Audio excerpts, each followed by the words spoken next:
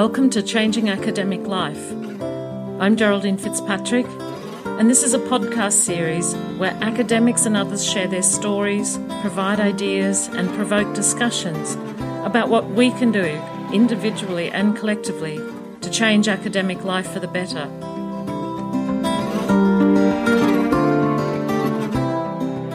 This conversation is with Eunice Sari. Dr. Sari is the CEO and co-founder of UX Indonesia, which is the first UX research training and consultancy company based in Indonesia. And this is among many other first roles and achievements that Eunice can claim. She has more than 15 years of experience working in academia and industry.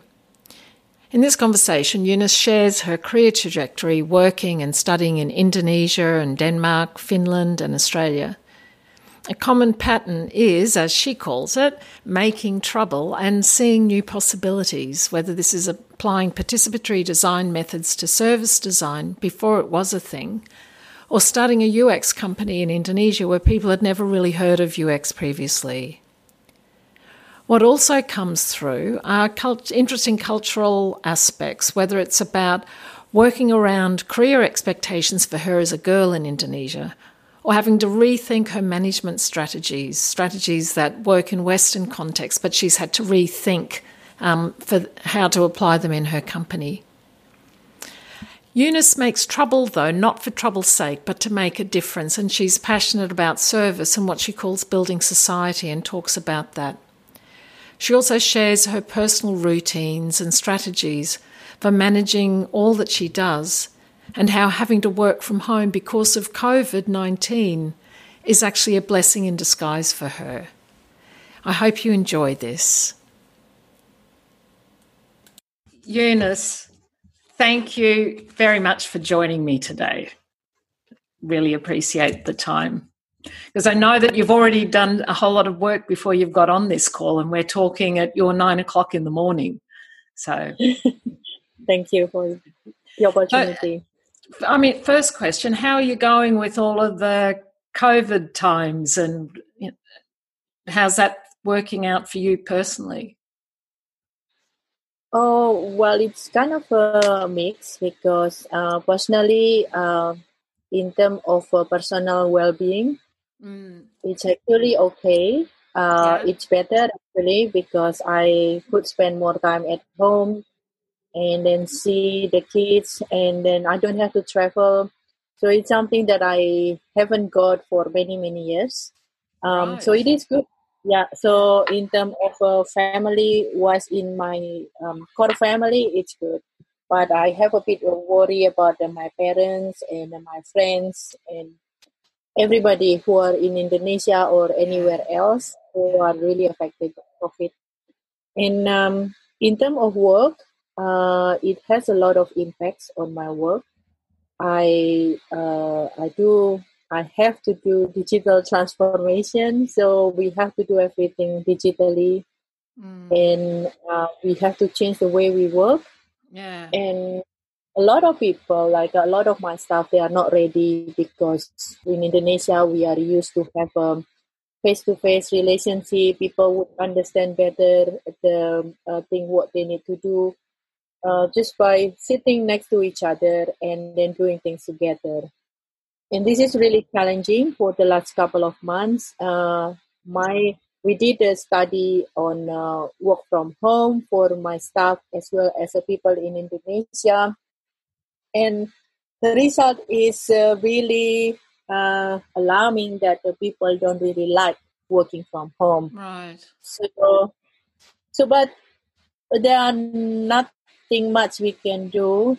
So we just need to accept the fact that this new normal, that working from home is not an option anymore. It's something that we have to do because there are a lot of companies are being closed at the moment. A lot of big companies are being closed because the government comes to their offices and they don't really comply with just one out of many things that the government asks them to do, and they are closed. And business this is stops. in Indonesia you're talking about? Yes, yeah. Yes. So we should back up a bit for people because you've introduced lots of different variables there.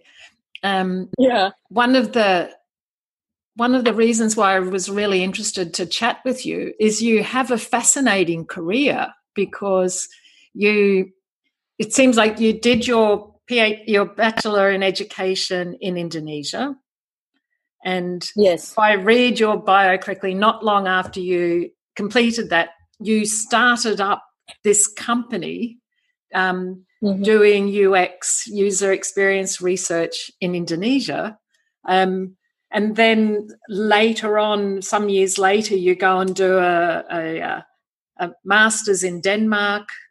And then again, some years later, again, you do a PhD in Edith Cowan University in Perth in education. So, and you're living in Perth now, right? Yeah, that's right. So, talk us through all of these, and all through the master's degree and PhD, you're also running this company in Indonesia. Mm-hmm. Can you just talk us through how you came to set up the company? Oh, okay. Well, I probably will start from the very beginning, like my career, actually. Well, initially, I wanted to become a doctor. Really? Medical doctor?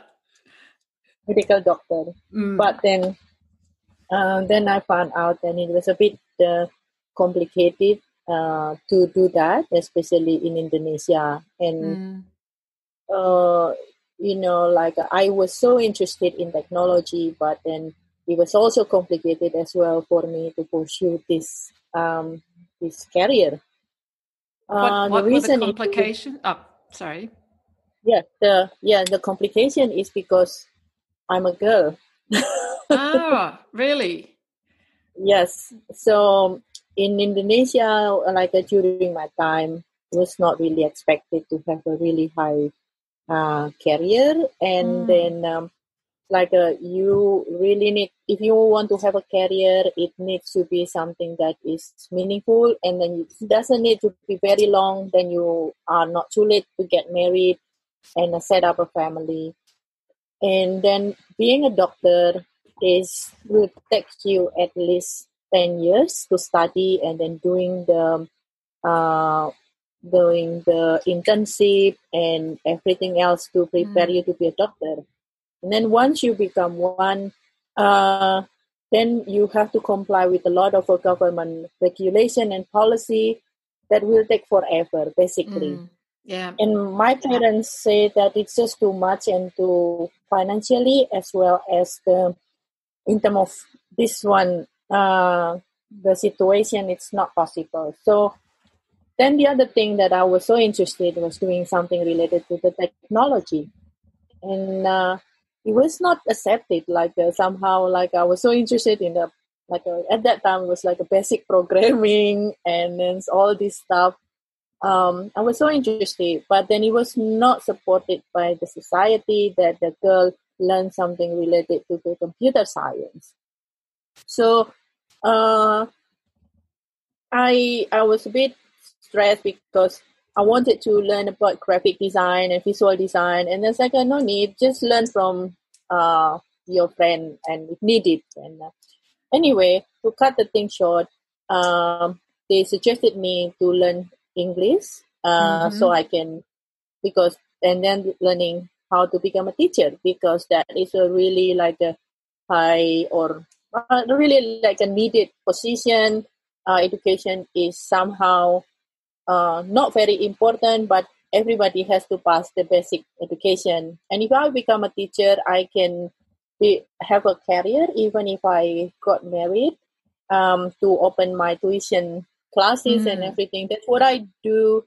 That's what I did when I was in high school, even as well as in at the university. I tutored a lot of students, small children. Yeah. So I did that. I did my education because my parents paid for my university, and I got a scholarship as well. So I did that, but I could not go away from the fact that I love working with people. So I always like to created a research of anything that what I was doing. So, for example, I learned about psycholinguistic and sociolinguistic. It's like a people say that I'm like just walking against the wall because I always like raise very difficult issues that requires me to think thoroughly, like doing proper research to understand to get the insight from the user. So I try not to find things easily. And then I was interested in when I was doing my education. One thing that I was so fascinated is the CBT, computer-based teaching and learning. Yeah. That time was not really popular, but I found it really interesting. And during my time at the university during my bachelor, I was working throughout from the very first day. I was becoming like a research assistant, whatever assistant. So basically, like trying to get connection with a lot of people, as well as getting the opportunity to go overseas. So going overseas was not easy because it was so expensive at that time. So like after trying like several years, I got a full scholarship from the government of Japanese government for me to study in Japan for a year. Mm-hmm. So I did my study basically only learn about language and culture in Japan, but I created a problem by myself. So I started my research that then becoming a thesis for myself. So I did two things actually. It was required only one, but I did two things. One is like I did research on how people using the technology to learn new language, English as a second language. Mm-hmm. So I became the assistant professor who actually doing introducing the MIRC, how to teach people to learn English because Japanese people was very shy. So how to encourage them to talk to each other. So they use MIRC. And it was really interesting. That was one of the most fascinating time for me. Like I go to school from 7 o'clock to 10 o'clock every day, just doing a lot of stuff like that. And it was just so fascinating because I was by myself. And then I did another study, was actually trying to understand the Japanese people because I have a really like a strong heart, like a compassion for Japan. And then I was living in the Japanese church, and then I was serving the Japanese missionary. They study Indonesian, so they can be sent back to Indonesia.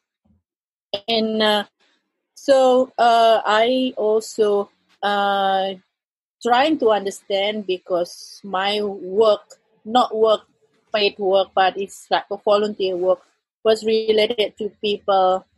And then I was learning a lot about Japanese culture. And that was really fascinating for me. And then I took personally like a deep insight about the Japanese people. And I did a study about suicide. And so it's learning from the Japanese novel about the what is it, the topic of suicide, that how people like commit suicide and in the old society and then in the current society, because at that time there were so many cases on suicide. So with my work and my context, I got a lot of access to understand this thing better. That was around 2010, not 2000, 2000. Yeah, that was in early 2000. So I started to get interest on this user research. I did not know what it was called. And then about the technology and trying to understand. Like I was so curious, like I got so many people like interviewing people. And then in 2001, I was helping Josh actually.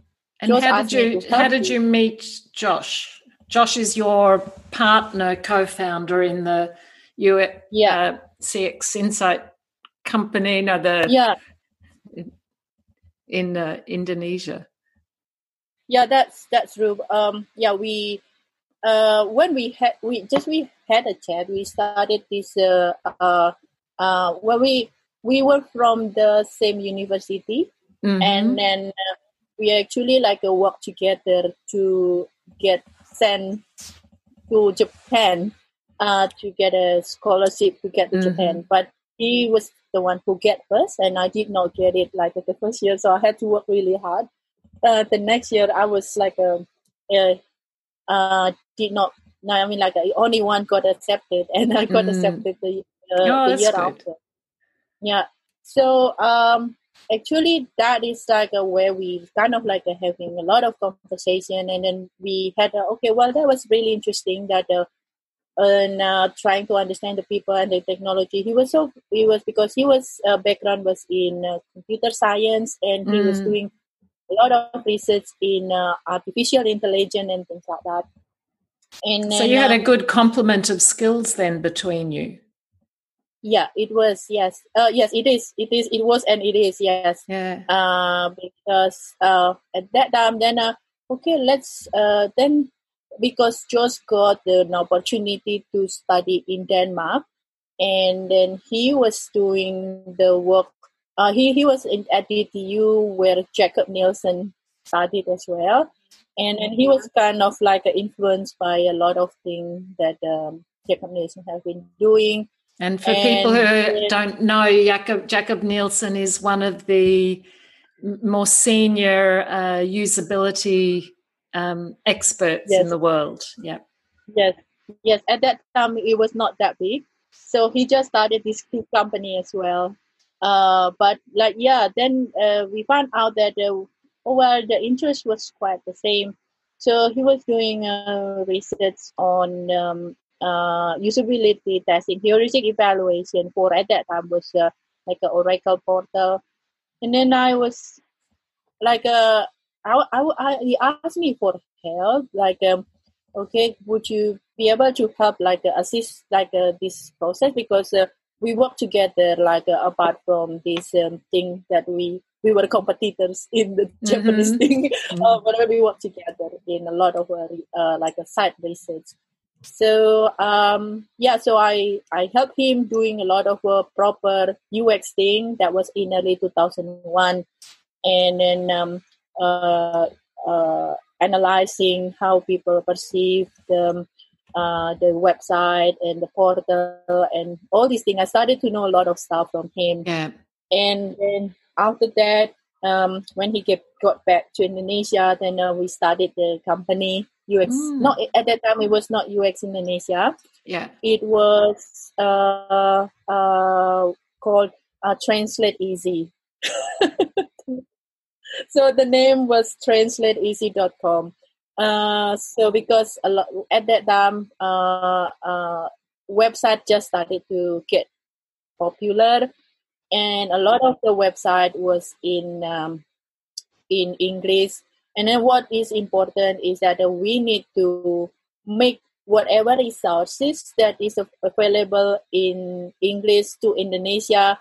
So because my background also in linguistic as well, so I would be able to do that, doing the adaptation, but from the perspective of user interface, human-computer interaction, how to have all this information transferred to Indonesia in a kind of a contextual manner. So we provided a lot of resources to the local people, but the local people just look at us who are these people, talking about the language that we did not understand. So we started this one because we knew that it was a big thing in Scandinavia. And then so I did not have a lot of knowledge or background or anything, so I learned everything by myself at that time. Sort of just the interesting coincidence of Denmark and contact with Jakob Nielsen and people as well. Yeah, so we started this company because it was quite inspiring what Jakob has been doing, but the thing is when Jakob started, it was in US, everything was ready and people was just accepted as it was. we started things almost at the same time as when he started his company. Maybe he was 1 or 2 years before that. But then, we were very slow because different context. We have to teach people from the very beginning. So we got to provide. We had to provide all the services freely as a part of the hardcore services that we provide. So we have to put this under the radar of them. Okay, now you want to translate your website. Okay, let's do the translation for your website, right? But then we did a user research, and they said, "How come the result is so good?" Well, we do this and this, and it's when Joe started doing something on the technical side, creating a blueprint for the company or a planning requirement and things like that. Why is it so good? Well, we did a user research, but when we said so you had to introduce it in the back door in a way.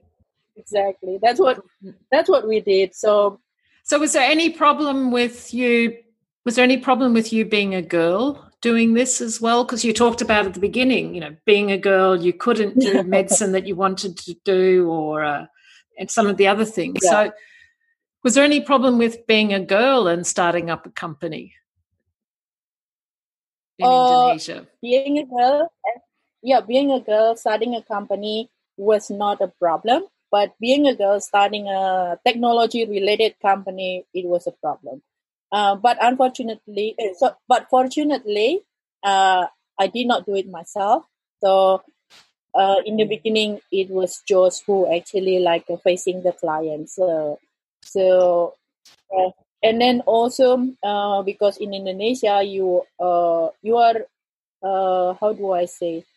At that time, education was really important. So having a higher education from overseas, what Josh have, that was really helpful to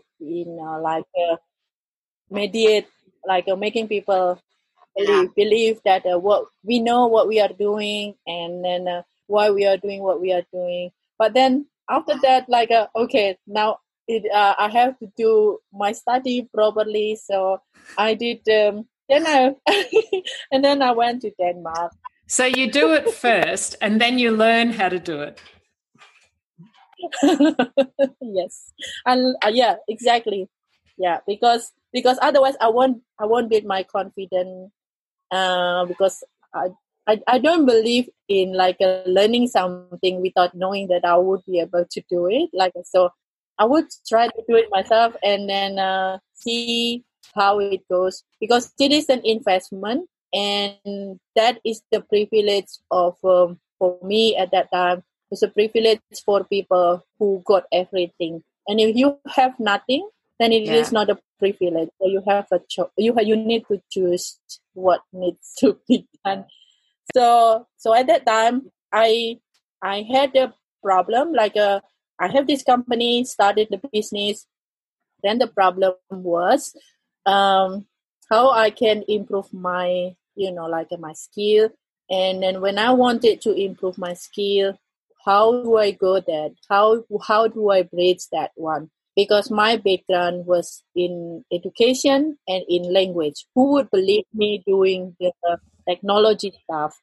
So I found what Jacob Boer has been doing. You know Jacob Boer, right? Yes. Yep. Yeah. So he's looking for people doing interdisciplinary. So I don't know what I was doing. So anyway, I put my application and it got accepted. That's great. And I got accepted. And school was free. Everything was free at that time. So I got this privilege to study in Denmark for 2 years, and it helped me to build a lot of foundation for me to learn more about the interaction design and how I see myself into this landscape. And so then as I said to you before, I always look for trouble. So when I was doing my I was doing my master, I did a lot of crazy things. So for example, I was the first person went to CHI, and then like a volunteering at CHI, and then like a submitting papers to the conference. And then it's like, why are you doing this one? This is for PhD. And it's like, well, I want to do this one. It's fun. So I took 2004 as my first CHI in Vienna. That was the best CHI ever. That's amazing. And this is all as a master's student. As a master's student, because like nobody, like at that time I was not, you're not doing master, you don't necessarily to do all of this stuff. And I was like, I want to do it. I pay myself, so I just went and then do a lot of things, and that's actually helped me to build my network and build my confidence in knowing a lot of stuff. And then that was my first a troublemaker thing that I did. And then the second troublemaking thing that I did was actually do you remember? So that was in 2013. So we had to do participatory design activities when we had to do ethnography research. This is as part of the company or as part of the masters that you're talking about? No, it was part of the master, but it was part of my master project. Yeah. So that was the thing that it's actually changed my life a lot. Because when I did my research on ethnography research or participatory design research, so I tried to do something which was different from everybody else. So everybody else went to a company that has a product. So that's what we are taught of doing, designing a product, designing. It doesn't necessarily need to be like a digital product, but it has to be product, like a tangible thing that will be, people can see what it is, even like a hospital bed or something like that. So I said, well, I don't want to do product. I want to do something else. So, and they disagree with that one, but I said I want to do this and try and see. And then, so what happened is I went to the shopping center, supermarket. So I did a research, doing a participatory design in a supermarket. And then I tried to convince them, right? Even in the supermarket, in the intangible thing, in the things where you never see that design can be done, you can actually design something, right? So, for example, you can design the way people get in and out. You can design how the surface should be designed and things like that. So it was a really big thing that people said, well, it was not user-centered design and everything, what I was doing. I said, well, we have to reposition the way UX perceive, right? Not just the product, but it has to be the surface needs to be designed, right? So they did not agree with that one for so many months. But then I then for my thesis, they could not help me. Okay, well, this is your research is on supermarket. It's like a market research. Nobody cared about that. And then I said well, anyway, this is my life and I want to do it. I want to see if this is something would be useful. So that's a lot of confidence. That's, on the one hand, you talked about not feeling like you had the credibility to do the work because you didn't have formal education. But on the other hand, you seem to have had a really strong sense of what you cared about and the way you wanted to play out your interests, that you were prepared to stand up and make trouble about doing work in a supermarket and in a service context. I mean, and now, of course, service design is sort of a standard thing. But that was very innovative for its time. Yeah, so it was 2013. So it was 2013. And I finally, because nobody helped me to find a company because they thought my research was on a supermarket. Nobody really cared about that. That was not a participatory design about that. So I found myself my company, and then actually I found out that there is a company wants to accommodate me for doing my thesis, and that company was IBM. Oh, very good. So IBM Just a Denmark small was very, just a small one, just an IBM. So I moved to Aarhus. So when I was in Aarhus, I kind of was getting a lot of help from Kim Hauskopf. You know him? Yeah. So he was giving me place for me to study. Oh well, I was so happy because I kind of I did not get a lot of support from that one. So in in Aarhus, so I did my research on this supermarket, and they support me because nobody's doing research on this one. This is so exciting and things like that. They sent me to Germany and then doing this RFID stuff. Remember in Rheinberg they had this stuff when they put this supermarket trolley with the RFID, and then that was finally I put together my thesis, and then so my master was actually not UX, so I did something bold, which was repositioning UX, looking UX from a different perspective, which was not product, but actually you can create a service you design a service from the everyday thing that you have.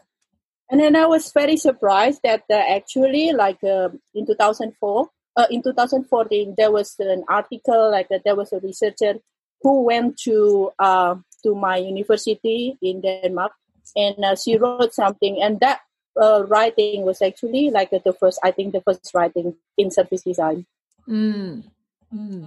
So you mean 2004 or 2014? Because didn't you do your master's in 2002, 2004? Oh, yeah. Sorry. Time just flies. 10 years. Who am I? I'm so old. Okay, 2003. Yes, 2003. Yeah. That was when I started my crazy thing, doing the supermarket thing. I graduated in early 2004, right? And then in July in 2004, there was an article, somebody doing something in the supermarket. So one thing is, I'm happy that they started to open up their mind that the supermarket is one way to look at the user-centered design. It's not just like a Noldus or Lego or anything. So, but then, I am kind of not writing a lot of publication on that one. But suppose if I wrote something that I could write the first service design article, but I don't know about that. It would be different, but I did not get that support in the beginning. But anyway, that's what I always do. I always start taking things too early, and sometimes I hurt people. So were you still involved in the company in Indonesia at this time? Were you actively involved in the company, or had you just stepped back from the company a little bit while you were doing your master's? Seeing you weren't in Indonesia, you were in Denmark. Oh, yes. I moved things to Denmark because in Indonesia, it's only occasionally, because it was more on a growing awareness than making the business.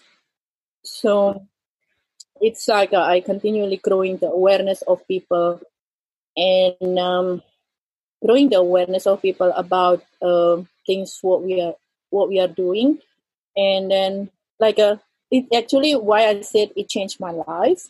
Then you ended up doing a PhD in Perth in Western Australia. No, that was still a long way to go. Oh. So I ended up doing my PhD in Finland. Oh, in Finland. Okay. Did you live in Finland for a bit? I lived in Finland for 2 years. So what happened is that I got a scholarship from the government of Finland. and then that was to do something related to the technology and then education and then UX. So I did my research in mobile learning for education and how we can put that design. Right. And then I did that for 2 years. Usually, like the government only support for 6 months because I did really good. They supported me for a year and plus. Mm-hmm. But then it got really hard for me because everything has to be self-sufficient. I'm not EU citizens, and it was really hard for me to survive in that situation. So I decided to give up. Actually, I just need to submit my PhD thesis.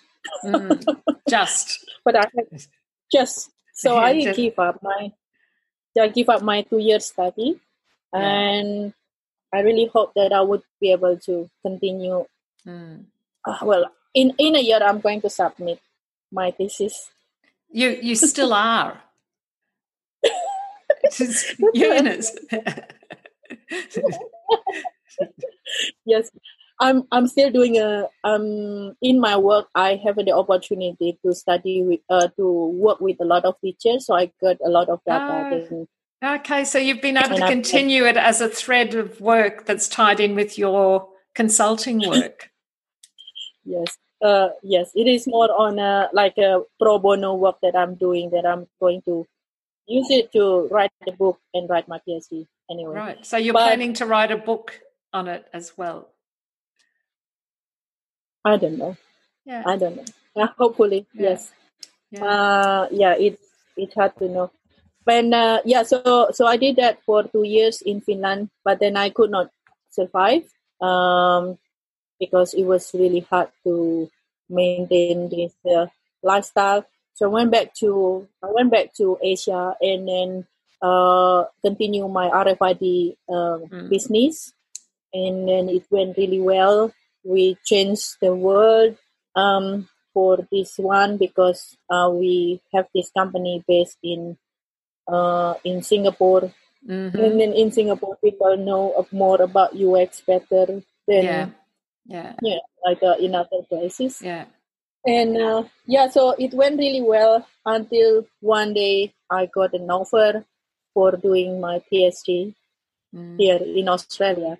So that was a hard decision because kind of like I was on the top of my career as doing the RFID and things like should I give up or should I do things like in PhD I became a student again. Yeah. So what were the deciding factors for you to choose stepping back from being the top of your career to going back to being a student?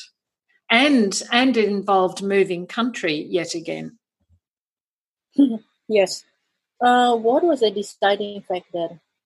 Well, I would say that from the context, from my very first beginning, like I wanted to do PhD. That is like a one. And I would not die peacefully if I don't have my PhD. So is that because you always wanted to be a doctor? No. Because this is like what happened in Indonesia. If in Indonesia or in Asia, you would be able to make a lot of impact, more impacts to more people, if you have the enough education. Right. Like that. So, you've said that before, just about reason for going on and doing the masters and that as well. So the education is not just for your learning, but for enabling you to do what you really want to do, because that's what's needed for the credibility. Yeah. And always, like as you know, I always make trouble because I want to start something new. I want to break the norms. I want to go outside the box. And if I don't have this PhD thing, right? It's not about the myself, like if you honestly ask me, like is it because then you have a doctor honors or something like that, whatever it is. Yes. Well, to tell the truth, I don't really care about that. I don't really use that one a lot, especially having lived in Europe and in Scandinavia for such a long time. I would. I'm more convenient to be called Eunice than Dr. Eunice Sari. But then, as a person there who need to who live in this region, that I cannot deny, but that that role is not role. It's that that position is very important. It actually helps you to share to people, helps you to make a difference, and help you to change a lot of things that has not been able to change for so many years. So it's kind of like an enabler. Yeah. So you have clearly sort of an entrepreneurial spirit, but it doesn't seem to be driven by becoming famous or making lots of money, but enabling you to make that difference and to do the troublemaking and that you want to do, that you think is important. And because you've also talked about pro bono work, and I know that you do an awful lot of volunteer work and supporting of people, whether it's say in the schools and working with teachers, and also in the professional community with your service roles, like you're currently in the SIGCHI community, you're vice president of chapters or something, isn't it? And so can you talk a little bit more about where that service ethic comes from, or why that's important to you? I mean, like it's probably coming from the fact that when I studied stuff, like when I have a lot of ideas and I wanted to start something, everything was so expensive. Expensive means that it's not easily available, resources wise, like a support wise. And I got that. I was so lucky, and I was so blessed that I was able to get that from a lot of people. Like say, for example, like people like yourself, people like in the SIGCHI community, people in the different kind of community. They kind of like sharing things like voluntarily, and that was just really like inspiring for me. And I said like if I get this all of this for what? I don't really have to pay a lot of money for this one. Why don't I make it available for people who actually need it, right? And then I mean like one side, I need to survive. Yes, I have my own company. If I don't work, then I will not eat. But then my heart cannot just stay still, like knowing that people, like they are unable to get things. So becoming, so for example, SIGCHI chapter, even before I become a SIGCHI FIBI chapters, I kind of like a volunteer. Okay, what can I do to help you? What should you do? And not just for my Indonesian chapter, KUX, I did things that I chose and I started. There was a lot of a labor of love. Like we don't get paid for anything for that one. Yeah. So this is a big conference in Indonesia that Eunice and Josh, you have organised. That I had the privilege to attend one year. That was really brilliant. But it's about that's a labour of love to grow the local community and to increase knowledge and expertise. Yeah. Yeah. So we do a lot of I don't deny that I also have to work as well. Some of the work that I'm doing is not free. It's because it has to be like you have to eat, right? You put things on the table. But I also like, for example, now the things that I'm doing that have benefit thousands of people is the meetup things. So for example, like the meetups, like like a lot of people who never heard about what you are doing, what other people are doing around the world, they can learn, and that actually builds a society. And when the society is built, then the impact is to you as well. Then you can have a better conversation. You can do a lot of stuff like by doing that. Yeah. So that's basically why I'm doing a lot of volunteer. And like my love language is service, so it's very natural for me to do service thing. It makes me feel like feel fulfilled, and I feel like, what is it, like being part of something. So I think that's and you have had a big impact in the sort of Asian community and the community more generally. That's something that actually really like rewarding when people out of the blue send you messages on oh yes, and I know you so much. I've been following you for the last 3 years, 2 years. Okay, why didn't you tell me that you're following me? And then it's like they just like looking things what I'm doing, and then like following things up. And then like they said like now that I become like a UX people, thank you. It was because of you. What did I do? I didn't do anything. Well, it is like you do a lot. Like okay, well that's good. Like if they kind of being like, a role model as well as the actual sort of service, is it? Yeah, maybe depending on the people. I guess it's like everybody can take it whatever they want. Yeah, that's brilliant. So you talked about the company and the people, your staff, and how it's been challenging recently in having to think about digital transformation and how they're having troubles working from home. How many people do you have on your staff now? How many are in your company? We have about 10 people right now. So we have about 10 people whom we work together and then support each other. And a lot of people, they are not able to survive throughout this condition. One of the reason is like as I said to you before, the role of face-to-face and physical connection is very important. That relationship building.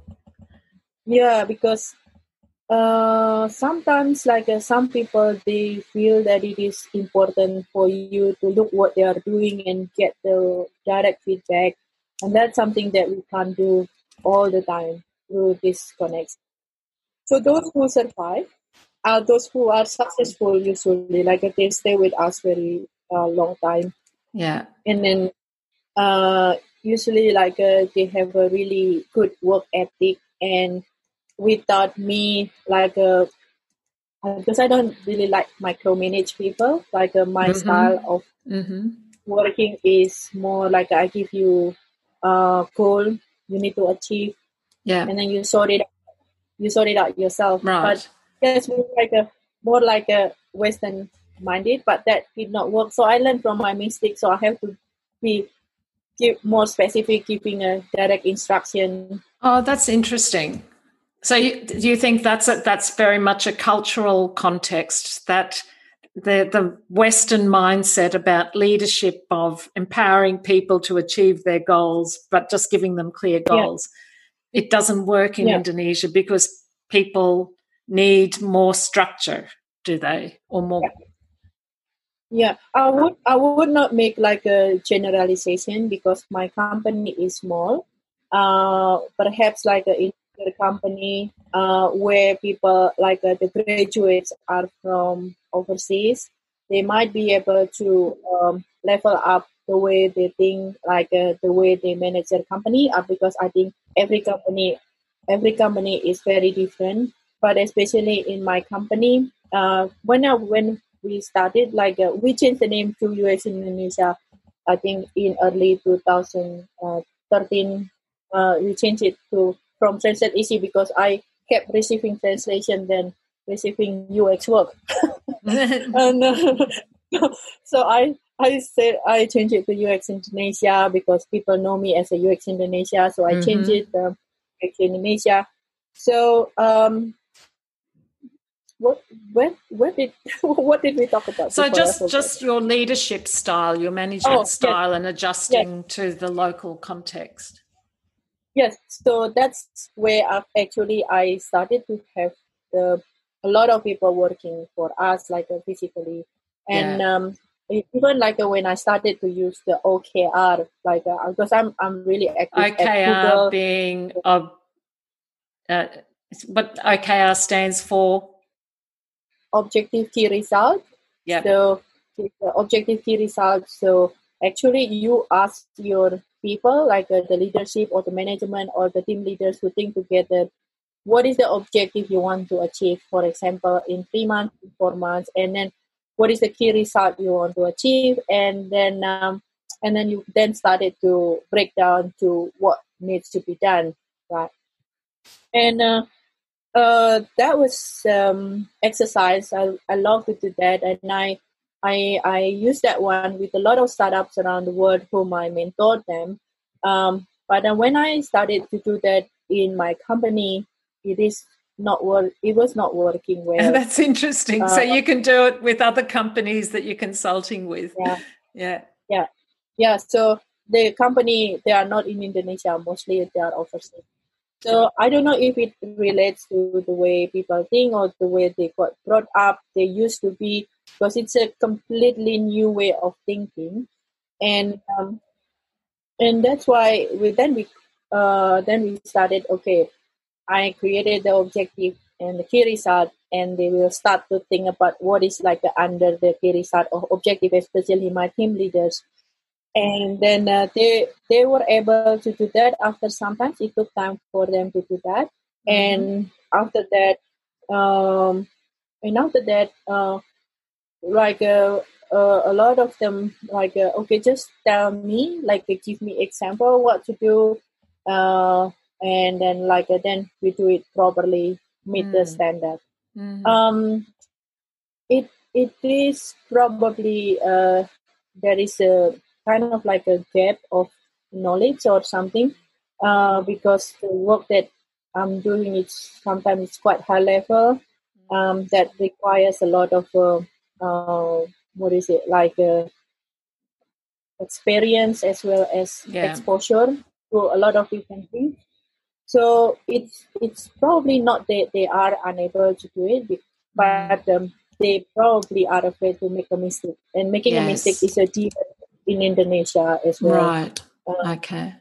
Which is interesting, because one of the, I don't know, trendy, but it's not just trendy, it's actually sort of very effective theories coming out of a lot of organizational psychology researchers around the notion of psychological safety and making it okay for people to make mistakes, because that's how we learn and grow and develop, and as a company and that.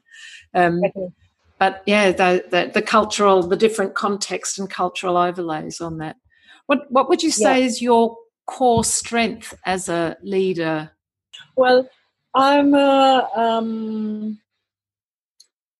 good at making a new business, making trouble, creating new opportunities that people, oh well, that's a new product and new things, and people love it, like sometimes because they never thought about it. And then I'm good at following up and complete it. Yeah. And so that is my strength. And I'm quite detailed in a lot of things that I'm doing. So I have a really high expectation on how people do things, and not necessarily have to be on my standard, but it has to be done properly,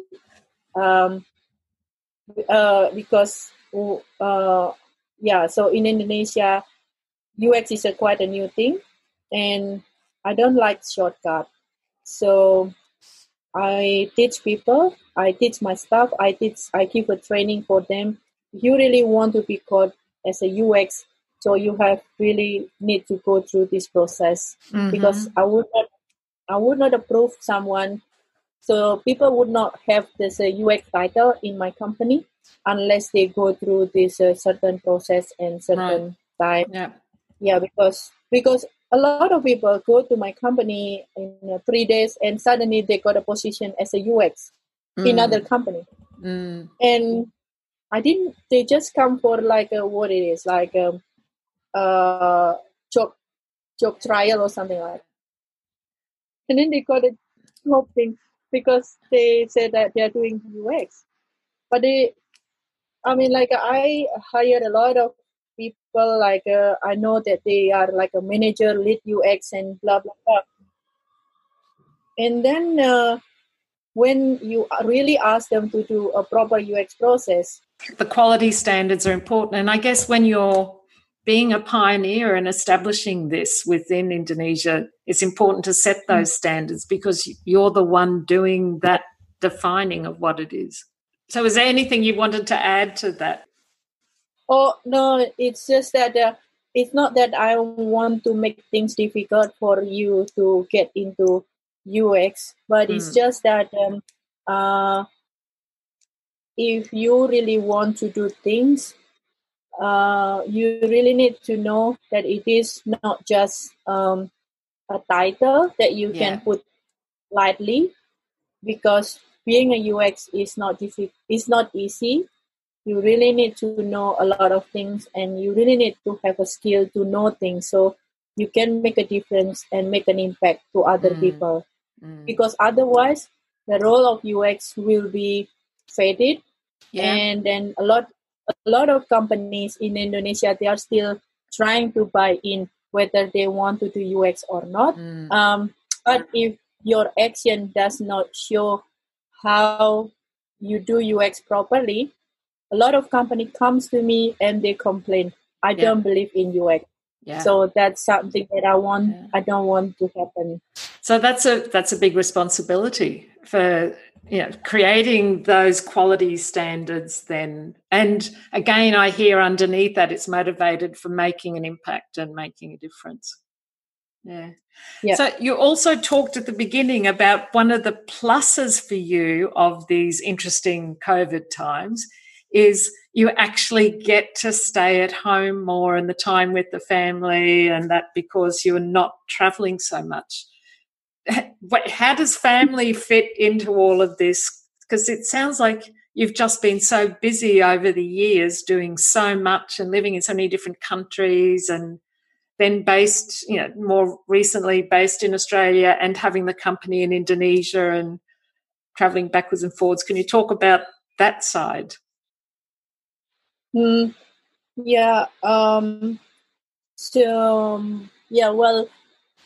family is very independent, each of us, because I know that my work requires a lot of traveling.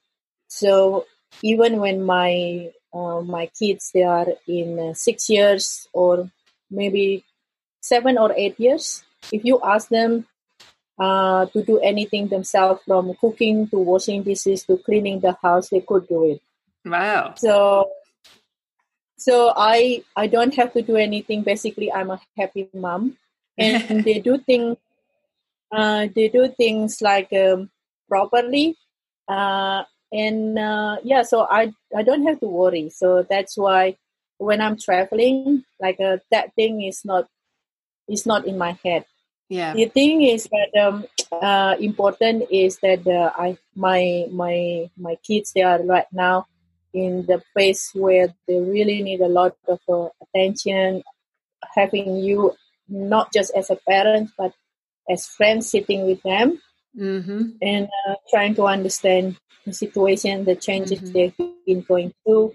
And it is really like how do you say this in English? It's a blessing in disguise. Yes. Having work from home, yes. it somehow makes you available, like when they want to talk to you, when they want to get some advice. And also it's good for me to learn how to set a boundary. Things like, I want, the whole day, like in my life, I started 8 o'clock, finished 10 o'clock. every day at night. It's like in front of computer, right? Long And days. it's long day, but I always make my family priority, like I offer the job. So I would say, okay, let's doing this time and this time, and this is like my time, like just with my family. I don't want to be disturbed for anything else. Yeah. And then we always make time, spending time a lot outside doing outdoor activities, and a lot of things that we spend a lot of time together. So I mean, like that is the plus thing, having me being at home, spending time with the family. But before that, like when I travel, we could, I spend hours on my phone, on my WhatsApp, on my things like with my connecting family. back, So, talking to them. connecting back, yes. Yeah. Yeah. So that is thing that at least the least thing I could do, like while I was traveling, I would not go to sleep without spending time with my kids and my husband. But that is really important. Yeah. Because who do you use? I mean, like they are kind of like a source of your. I mean, like a yeah. I mean, like they kind of like a center of your life, like somehow. Yeah. So that's, I was going to ask as well, because you're so busy and have, are carrying such responsibilities both in the company, in the volunteer work that you do, and the family, where do you draw your strength? How do you look after yourself so that you can keep giving in these ways? Well, I'm learning to prioritize, like what is important, what needs to be done, and then I have my very long list of things. I have things to do, but like that is actually followed by my kids. They all have a list to do list at their table. So I was quite surprised that even my little one, they got a very long to do list. Like, what? Why are you doing like this? So I started like every morning having time for myself. Like I pray, I have a devotion, I walk, and that's actually to to freshen up myself. And then I started to. I will not start my day without doing all of these things. That's actually good. That's lovely. Giving me some, strength for you to do your day. And then I would end up the same thing at night. So that is the thing, like to open and to close. Yes. And that's where I found all my source of, because I mean, of course, like sometimes I miss out like things, but it's I found it is really stressing and can be depleting sometimes, because you got too much thing to do, and then I won't be able to cope with a lot of stuff. That's great. That sounds so important to prioritize the bookending of the day with that time. Yeah. So talking of time, I'm just conscious of the time marching on, and we should probably look at wrapping up. Is there anything that we haven't talked about that you would like to say, or any final comments? I don't know, like you've been doing this wonderful interviews, so many, like to a lot of people, and it's probably more.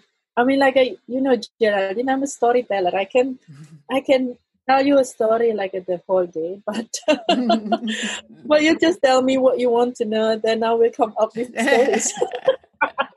Well, we may have to do another one. I know. So then, Eunice, thank you so much for your time, and also thank you for being the amazing role model that you are in the innovations that you're doing, and sort of being an entrepreneur and setting up your company, and as I said, in all of the service roles that you do, and you bring that level. You talked about your attention to detail and seeing things through, and you do that in all of your activities, and it's been a pleasure to watch.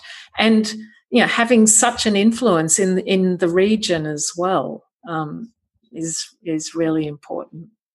So a woman who makes a difference makes trouble. Makes trouble to make a difference, isn't it? Yeah. Lovely. Well, thank you very much, Eunice. Thank you, Geraldine, for your time.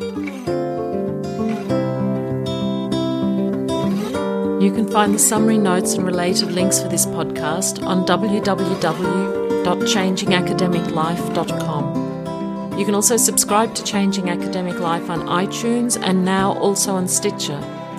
And you can follow Change ACAD Life on Twitter. And if something connected with you, please consider sharing this podcast with your colleagues so that we can widen the conversation about how we can do academia differently.